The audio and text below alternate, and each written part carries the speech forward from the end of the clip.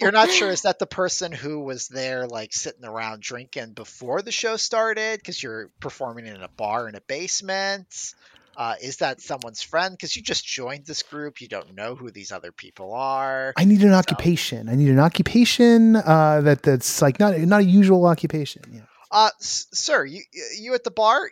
Yes, you. No. Oh, you're gonna just keep drinking. Oh, okay. Well, I mean, the people that work here are here. Which is always can true. Miss, can you look up from your phone by chance? We just need an occupation. No. Oh, okay. She's turning her back while staying on her phone. Welcome to Wednesday night in the No Proscenium Discord. You are part of the review crew show now. That was the warm up. I'm just jumping us right in. Our only friend. Thank you. Thanks for being here. Oh, there they go. All right. Well, okay. Joining us, I, of course, am Noah Nelson, host of the main podcast, also occasionally host of this podcast. Joining us tonight, some of the usual returning crew. We have the arts editor for No Proscenium. Hi, that's me, Laura Hess. We have the Chicago curator for No Proscenium. Hi there. This is Patrick McLean. And we have the executive editor of No Proscenium. Hello, this is Catherine Yu. And each week we get together in the Discord and we talk about stuff that folks have seen.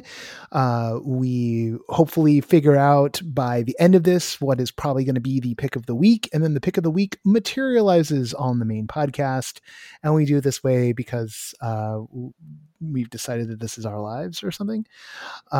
This week, I don't have a piece, so I'm going to play the role of interrogator of everybody and ask questions. And we're going to start with Laura, who yet again caught an art exhibition here in the Southland. Yeah, so I'm both really excited to talk about this, and also, as I mentioned in the rundown this week, I'm sort of reticent to talk about this because I do think that for anyone that's potentially going to experience this, why don't you just pause now, come back, bookmark the review crew, come back to it after you see the exhibition, or fast forward. Wait a second. Everyone else can, like, they get show notes. They're told when they'll skip ahead to So the they next can person. fast forward. They can fast forward past you. Don't make them wait on everybody else. Yeah. Talk about jettisoning everyone else's segment, Laura. Everybody, Jeez. Would have stop put what you you're doing. last if I Put knew you your were going to do phone that. down. Yeah. Mea Do culpa, nothing mea else. culpa. Just fast Get on forward through me. Yeah. Get on a train. Get in a car. Get to this thing first. Don't do anything else with your life. Then come back. Right. Yeah, that's exactly how it should work. All right, Okay. so we'll sort of reset here. So I'll fill you in, and then people can decide if they want to fast forward through me. So this exhibition is called Divine Immersion, the Experiential Art of Nick Dong, and it's at the USC Pacific Asia Museum in Pasadena.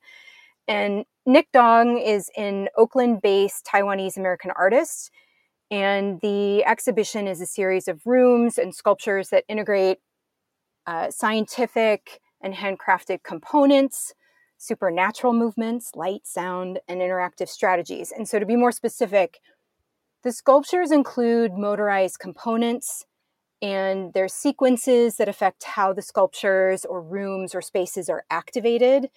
And really beautiful light and sound design also play a starring role. And I wanted to highlight this for a couple of reasons. So I mentioned an artwork recently when I was discussing the LA Art Show, and it's called Last Light by an artist named Carmen Argote. And it's a meditative piece that consists of video and voiceover. And I cited it because it's a really wonderful, gentle catharsis. And I talked about how we've been unable to fully grieve or process the past 18 months because we're still in a state of chaos and fear and heartbreak. And this is one of the key reasons why Nick Dong's exhibition is so deeply resonant. As the museum explains, Dong is extending an invitation to visitors to bring all of their chaos to this exhibition. So the artwork meets you where you're at, wherever that may be exactly. And this is another experience that truly feels like a co-creation while also being deeply restorative and incredibly joyful. So I'm not sure how much I should get into the specifics of the rooms and the sculptures. So I wonder if I should just pause there. Well, like give us a little bit of texture here, right? Like obviously there's more than one sculpture. So Right. you wouldn't ruin everything by telling it. Give us a little something. Yeah, so there's 4 main rooms. And the first room that you go into, it has what just seems like sort of household furnishings. There's a clock, there's a table, there's a chair, and these seem fairly innocuous. They seem like kind of just slightly vintage furniture pieces. But he has integrated moving sculptures with these furniture items in, again, really startling, very delightful, and very mysterious ways. And from there, you go into there's another room called it's actually fans of Yayoi Kusama will be thrilled by this. There is a mirrored space, and it's called Heaven. And I don't really want to say too much else about that. There's also a space that has singing bowls, and there's all these motorized aspects to how the sculptures are activated. And then there's a final room that also has a sculpture and light and sound design. And so you move through these different spaces, and they really build on each other. And there are things, my understanding is that there are some pretty complex sequences that are happening behind the scenes that you cannot see, and how these things are activated and how they interact with the viewer. And one of the things that I should cite about Dong's work is that his whole philosophy and perspective and drive behind his work is that his work is incomplete without the viewer. So again, it's a real act of co-creation. You have to be there to activate the artwork, and you can feel that. And I think that's such an essential part of this artwork and why it's so impactful. Okay. I think that's enough to capture it, right? Okay, Like good. that little bit right there, that you can feel that you're necessary to it, right? Like Yep. this is often like the je ne sais quoi that we're all chasing. On that note, a few weeks ago, I kind of threw out a question that we would maybe revisit at some point, which was, what is it that you, Laura, are chasing when you go to all these art pieces? Because I think for some immersive folks, it's a lot about the story. For some, it's about the feeling of being in a place that they've always dreamed of or that they never imagined. For some, it's about connecting with other people through like a fictive medium. And yet the installation art side of things can have those aspects, but it's also a little different. So let's come back to that question. What are you chasing when you're out there doing this art stuff for us? And I think this is a great question. I've certainly thought about it a lot since you asked it. And I think it's such a difficult question to answer, to put into words, because what I'm chasing and what I certainly found in this exhibition, it does feel indescribable. I think if I have to distill it down, I'm chasing wonder. I'm chasing a real suspension. We've talked a lot throughout these different formats, different productions. We talk a lot about the suspension of disbelief. What I actually mean in this moment is genuine suspension. Like I am preserved in a moment in time. Everything else is shut out. And in a way, like you just said, I'm also chasing that sensation of feeling like I matter. And not necessarily even that I matter for the world or for a particular artwork or for other people, but feeling like it mattered for me to have experienced what someone else created. There is a real sense of joy in having the opportunity to experience creativity like this. You say things like, worlds or things that we haven't even imagined. And I think that is a huge part of it. There are things that other people conceive of, and I don't even have the slightest inkling of that in my own mind. I can't pull that up. But when I experience it in person, it's one of those moments where you just sort of know, oh, this is something that I didn't even know I needed. This is something I didn't even know I wanted. This is something that feels like utter magic. And I mean that in the truest sense. It feels like utter magic that could never have been created by anyone else. And I'm always looking for that. Yeah, I think it's something that probably binds us all to a degree, right? That chasing wonder. I had the privilege of like going on set today for one of the upcoming experiences here in LA for the haunt season, and I won't say which one. It'll be in one of the episodes of the show coming up, and I've been in the space they've been in before, like where they're going. I've been in that space. People can put some people will piece together what I'm talking about, and I was so. It was lights on. There was junk everywhere because they're loading in a show in the middle of set decking, decorating the set.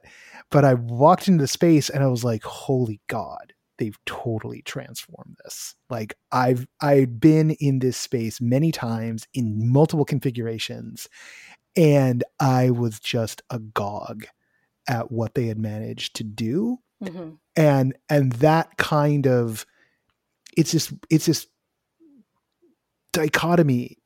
You're both totally there and kind of outside yourself all at the same time. Right. Yeah. And that kind of duality, there is something particularly delicious about that. And you feel utterly present. And you feel like, again, you are taking everything in, but in a way, you're sort of pushing it all out. And that sort of virtuous cycle, again, it's really, really hard to come by. So when you experience it, it does. It just feels like utter magic. And you get this with Divine Immersion. Oh, I mean, yes, 1,000 times over. All right. And Well, before we segue, I do want to just spotlight really quickly that the museum has done a fantastic job with accompanying programming for this exhibition, which has a great focus on accessibility. So later this month, they have this, I believe it's a 1-hour online interactive experience for people with disabilities who are unable to attend the exhibition in person. And then next month, there's a creative writing workshop, which is open to everyone, including deaf and blind participants. And so that's a guided journaling exercise in response to meditative video clips and music from the exhibition. So I think that USC Pacific Asia Museum is doing a wonderful job focusing on inclusion and accessibility. And I just want to give them a shout out for that. all right. It's I think more and more folks taking advantage of what we've learned over the course of the pandemic to create Exactly. accessibility points is definitely a way moving forward. I think it also starts to address some of the issues, particularly with folks who are working in like older buildings. I mean, so many folks in the immersive theater community in particular find themselves working in like pre-ADA buildings because that's what they can afford to use or that's what they're dealt. And having some digital access for folks is probably one step towards leavening things. There's a good conversation about that that Ali Murata led in one of the podcast episodes not too long ago. Yep, So exactly. let's check that out. Let us head over to Chicago. Patrick, what's been on your plate this week? This week I've kind of continued my foray into just exploring some of the Oculus Quest offerings. Right now, just with the state of the world as is, we don't need to get into that. Everyone's highly aware of it. It's an opportunity for me to still kind of engage in more some more immersive based experiences, events. And I recently finished playing this very interesting game that has uses great use of VR. It is called Trover Saves the Universe. Some folks out there might be aware of this game because this is from the creators of Rick and Morty. And really, if you've always wanted to be in an episode of Rick and Morty, this is the game you've been waiting for all of your life since what that show came out like 2013 or something. Yeah, Um, and for Gen Zers, that's as long as they've been alive. So yeah, exactly. They yeah, don't know yeah, anything else. no. So the premise of this game is that you are a chair Orphean, and I mean like Morpheus or things like that. Not an Orphean, a chair Orphean, and your culture sits in your lazy boy and uses like a controller to do everything. Turn on the TV, open doors, things like that. And conveniently, your two dogs that you love more than life itself are kidnapped by this monster madman who is out to reshape the universe to his liking and needs your two dogs to do it, which he then puts in his uh, empty eye sockets. And because they're your dogs, the universe blames you for everything that is going wrong until Trover shows up, who is this another alien species that gives you the ability to control him to move around and fight bad guys, hit him with sticks, jump over things and stuff like that as you engage with a ever expanding universe of gross, off kilter, off color characters who are just saying things because they can talk and there's no way to stop them. And it's an episode of Rick and Morty where the game is amusing in the sense that in the comedy stylings that as long as you keep talking and just keep going, eventually you must say something funny that the audience will engage with.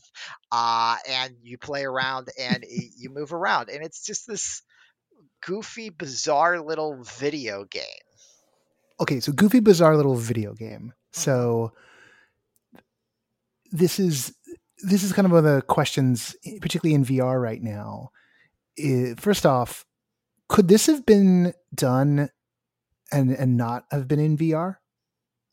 Could this have worked as a Absolutely, non VR game? yes. Yeah. Like, because in many ways, all you're doing is Trover is Mario. You make Mm. him run over here. You hit a button to make him jump. You hit another button to him to use his like laser sword stick that comes out of his hands to beat someone.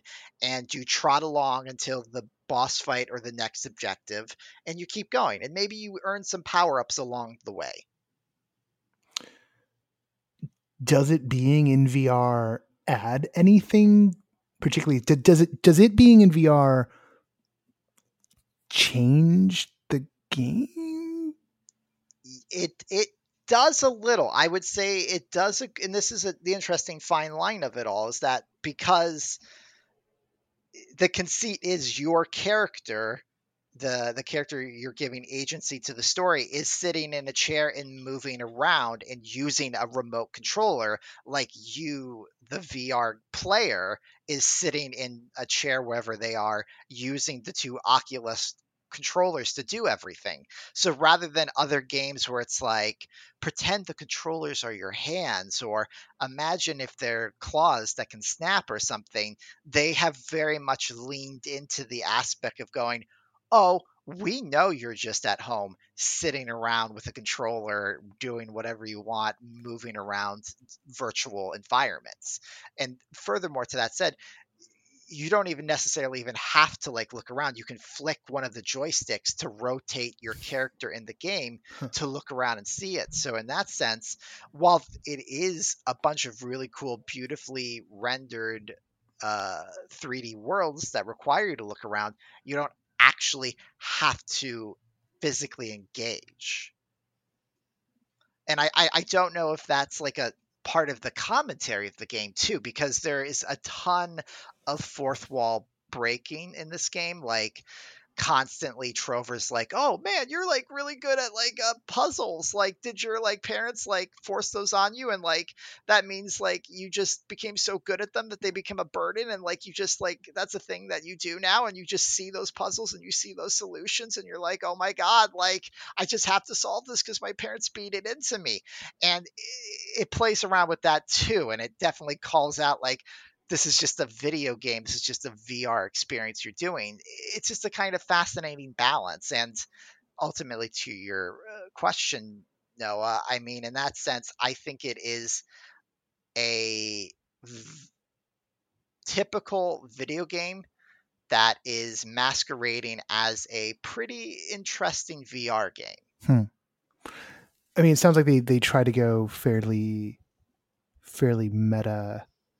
Like, I don't know, meta and VR, when something's as underdeveloped as the medium of virtual reality is, I kind of feel like meta is everyone's sophomore stab at content, and some people get it right. Like, yeah, I would say virtual reality. Yeah. Yes. I was literally. Thank you on behalf of Tender Claws, my employer, currently for the next couple of days until my internship finishes. Yeah. Thank you. And that's an older game too. That's several years old at this and point. it was a very early VR. I mean, I remember when I encountered it at VVR at VRLA, and someone said, "Oh yeah, it's this game about this, that." And I was really meta. We're gonna go meta. Like, it's like we just started doing this, but the writing's very clever, and the meta in that game is in the inversion. In that, yes, you're in VR and you're in VR, and then you've got to use VR in VR, and it just goes like all the way down. But also this whole idea that you, a human, are now going to serve these AIs, and that Saturnalia effect kind of, I think it's doing something more than meta, right? And I think what really works to that point is that at the end of virtual reality. Oh, don't spoil it. I haven't gotten to the end. Oh, I haven't gotten to the end. I'll admit it. Noah, skip ahead 3 minutes. Yeah, no, I can't do that. but I would just say at the end of that game, that leaves you a lot of questions on the nature of reality, where ultimately Trover saves the universe is just like, there's very meta commentary, but I'm not lost in it. I'm not thinking about it. It's not affecting. It doesn't spark additional inquiry. Exactly. Well put. Yes. Yeah. You watched a performance, not so much that you participated in one. Yes. That said, though, I will give them credit is that there are some very big binary choices where it's like, do this thing for that person or do this thing for this other person. And that has some slight ramifications. So there is a sense of action and ownership that, is a little more bigger than kind of classic, like Mario, you just go in the straight line, you do it. There is some impact you do have in the narrative and the story to a larger degree. But of course, you're still on rails. It's, right. How you get there is at your pleasure. Sounds like what I've always been curious about it, but now I feel like I know enough, and like I budget my VR time in very specific ways. Yeah, like I would say, got it. Glad I tried it. It was definitely worth it. Would I recommend it to anyone? Unless Noah, you really love Rick and Morty. I don't know if you're a big fan and you're sitting down watching that every day it comes out. But if that's not doing it for you, then I would say, yeah, maybe eventually, someday. I'll binge half a season once in a while when I'm in a mood.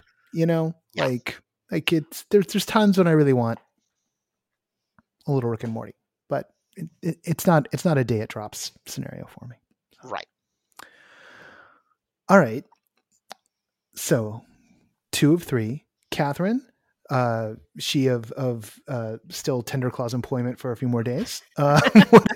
What have you definitely not snuck out on company time to do? Stop. Oh my God. Don't tell Sam and Danny. They're pretty flexible anyway. So what I'm bringing today is a really charming mobile app that contains 8 sound walks. It's literally just called The Walks. It's free to download and it's €5 to get the content. And it has 8 separate sound walks and they're available in a couple different languages, including French, German, and English. And they're like site specific to an extent. So they will often say, this one is intended for a supermarket, and this other one is intended for a cemetery, and this other one is intended to be started at your front door, or a roundabout, or even just somewhere on the sidewalk, or a crosswalk, an intersection, or a roundabout. So I really enjoyed how flexible they were in terms of thinking of the different types of buildings or landmarks that might be nearby someone. And a lot of it is about the joy of walking, the rhythm of being somewhere.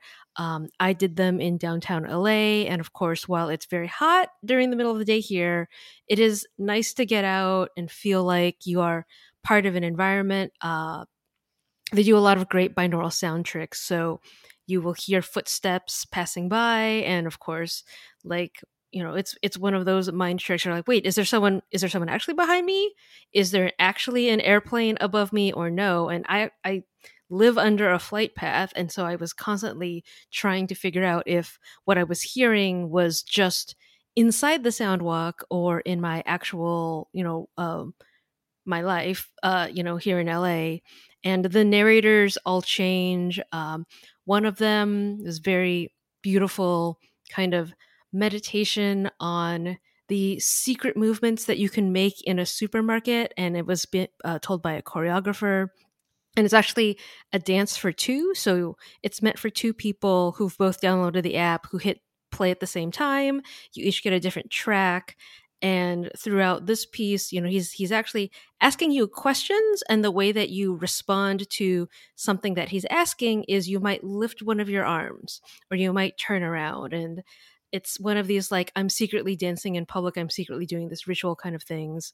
Another one, there was a psychologist who talked about how she takes all her clients on walks and learns about their approach to the world, maybe what they're afraid of, what they're not afraid of, if they feel like they're in a hurry all the time, if they're maybe observing the world around them or not. And there was another person who was kind of in dialogue with the psychologist, and he was a strollologist. So the science of walking. So why do we walk? How do we walk? What do we feel when we walk? How does this connect us to our surroundings? One of them was more of a dreamlike meditation told by a small child who was posing all of these very open-ended questions, like, remember the first time that you got to walk alone? Remember the last time you went somewhere and you didn't know where you were going?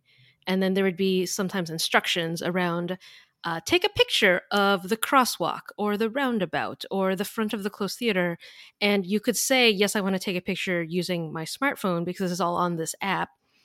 And at the end, you actually got to see everyone else's like crosswalks and stuff like that. So there's this beautiful gallery of user generated content. A lot of the people who had participated were in Germany because it's a German company. So just being able to see what their street signs look like and where they happen to be. And maybe there's like an accidental selfie, or they've caught some bystanders, or it's just a picture of the sky above where they happen to be at that given time with a timestamp. There's no identifying information.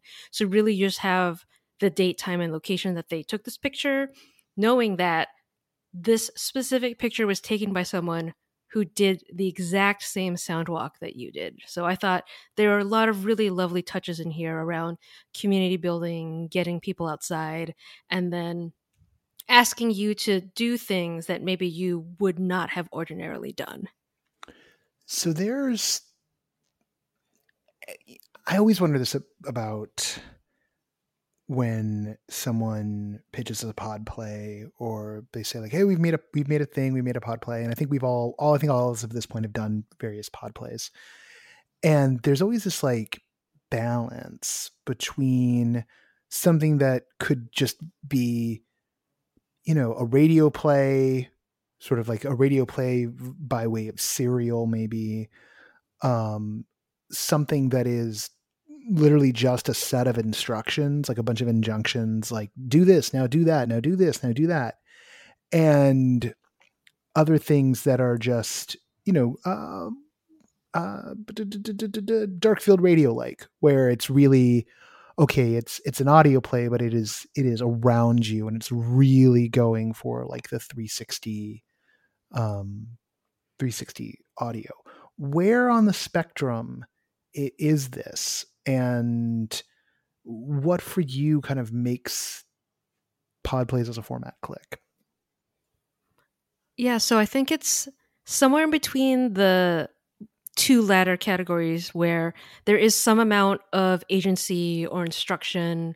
Part of it does feel like it might be more guided meditation, but part of it is also asking you, like, look around and go down a street that you've never been down before. Take a turn that that leads you somewhere that you've never been before. One of the ones I really enjoyed was about standing in front of a closed theater, and then at some point they had you envision your kind of secret twin. Your agent is what they call you, and envision your ghost, your doppelganger, going inside this closed theater and trying to reimagine like the lobby and the stairs and the seats. And then they added these sound effects where I heard someone unlocking a door and I just kind of jumped and I was like, wait, oh yeah, it's me. Like, I'm the one who's going inside the closed theater and trying to envision, say, someone on stage and what taking all these actions would be like. But they had blended in all those effects so seamlessly that it actually took me by surprise how effective that was as a set of instructions. I'm so glad that you just said that, because I was going to ask, having done some of these sound walks that are site specific to, I would say, varying success, I was interested to know how this was site specific, but in such a generalized way. And that makes so much more sense of how you could incorporate these more universal landmarks or aspects of a city, but then also have it feel very real, very immediate for whatever space you're in. That sounds incredibly effective. Yeah, and it was €5, and literally anyone in the world can download this app. It's available on iOS and Android, and it just seems really interesting to the fact that you could have this in your pocket. And if you did it at the cemetery by your house, you would have a similar enough experience to someone who did it, at a cemetery by their house somewhere in Germany, and feel somewhat connected, but it would still be personal to you. So this company has also done something called Remote X. So they've done like a Remote Denver, Remote LA, and I think they've been playing in this audio walk, sound walk arena for a while. So it was just really refreshing to find something that was so accessible to so many people. And Catherine, really quick, is another kind of even more practical question. Since there's so many different sound walks you can go on, is there a timer, like like dark field radio? Do you get like a 20-minute break or something to get to the next place, or can you go through all of these at your leisure over hours, days, weeks? Oh, yeah, it's entirely self-directed, and one thing I really appreciated was it would say, this sound walk requires a piece of paper and a pencil, and this will take you 30 minutes. Most of them were around the 20, 25, 30-minute range, so it wasn't like you were going to, go off, wandering around the city for an entire hour. So they were able to manage a lot of those expectations in terms of how much time this was going to take out of your day, which is another thing that's really nice.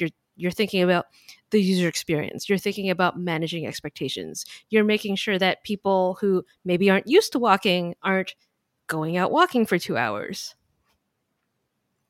Yeah, I think there's some folks who have sort of fumbled the ball a little bit on the durational aspect of these of late, and there can be a lot of moving parts to this work on the audio side, but I mean, just at the end of the day, like someone's got to go and like do the walking and do the listening and be in the spaces.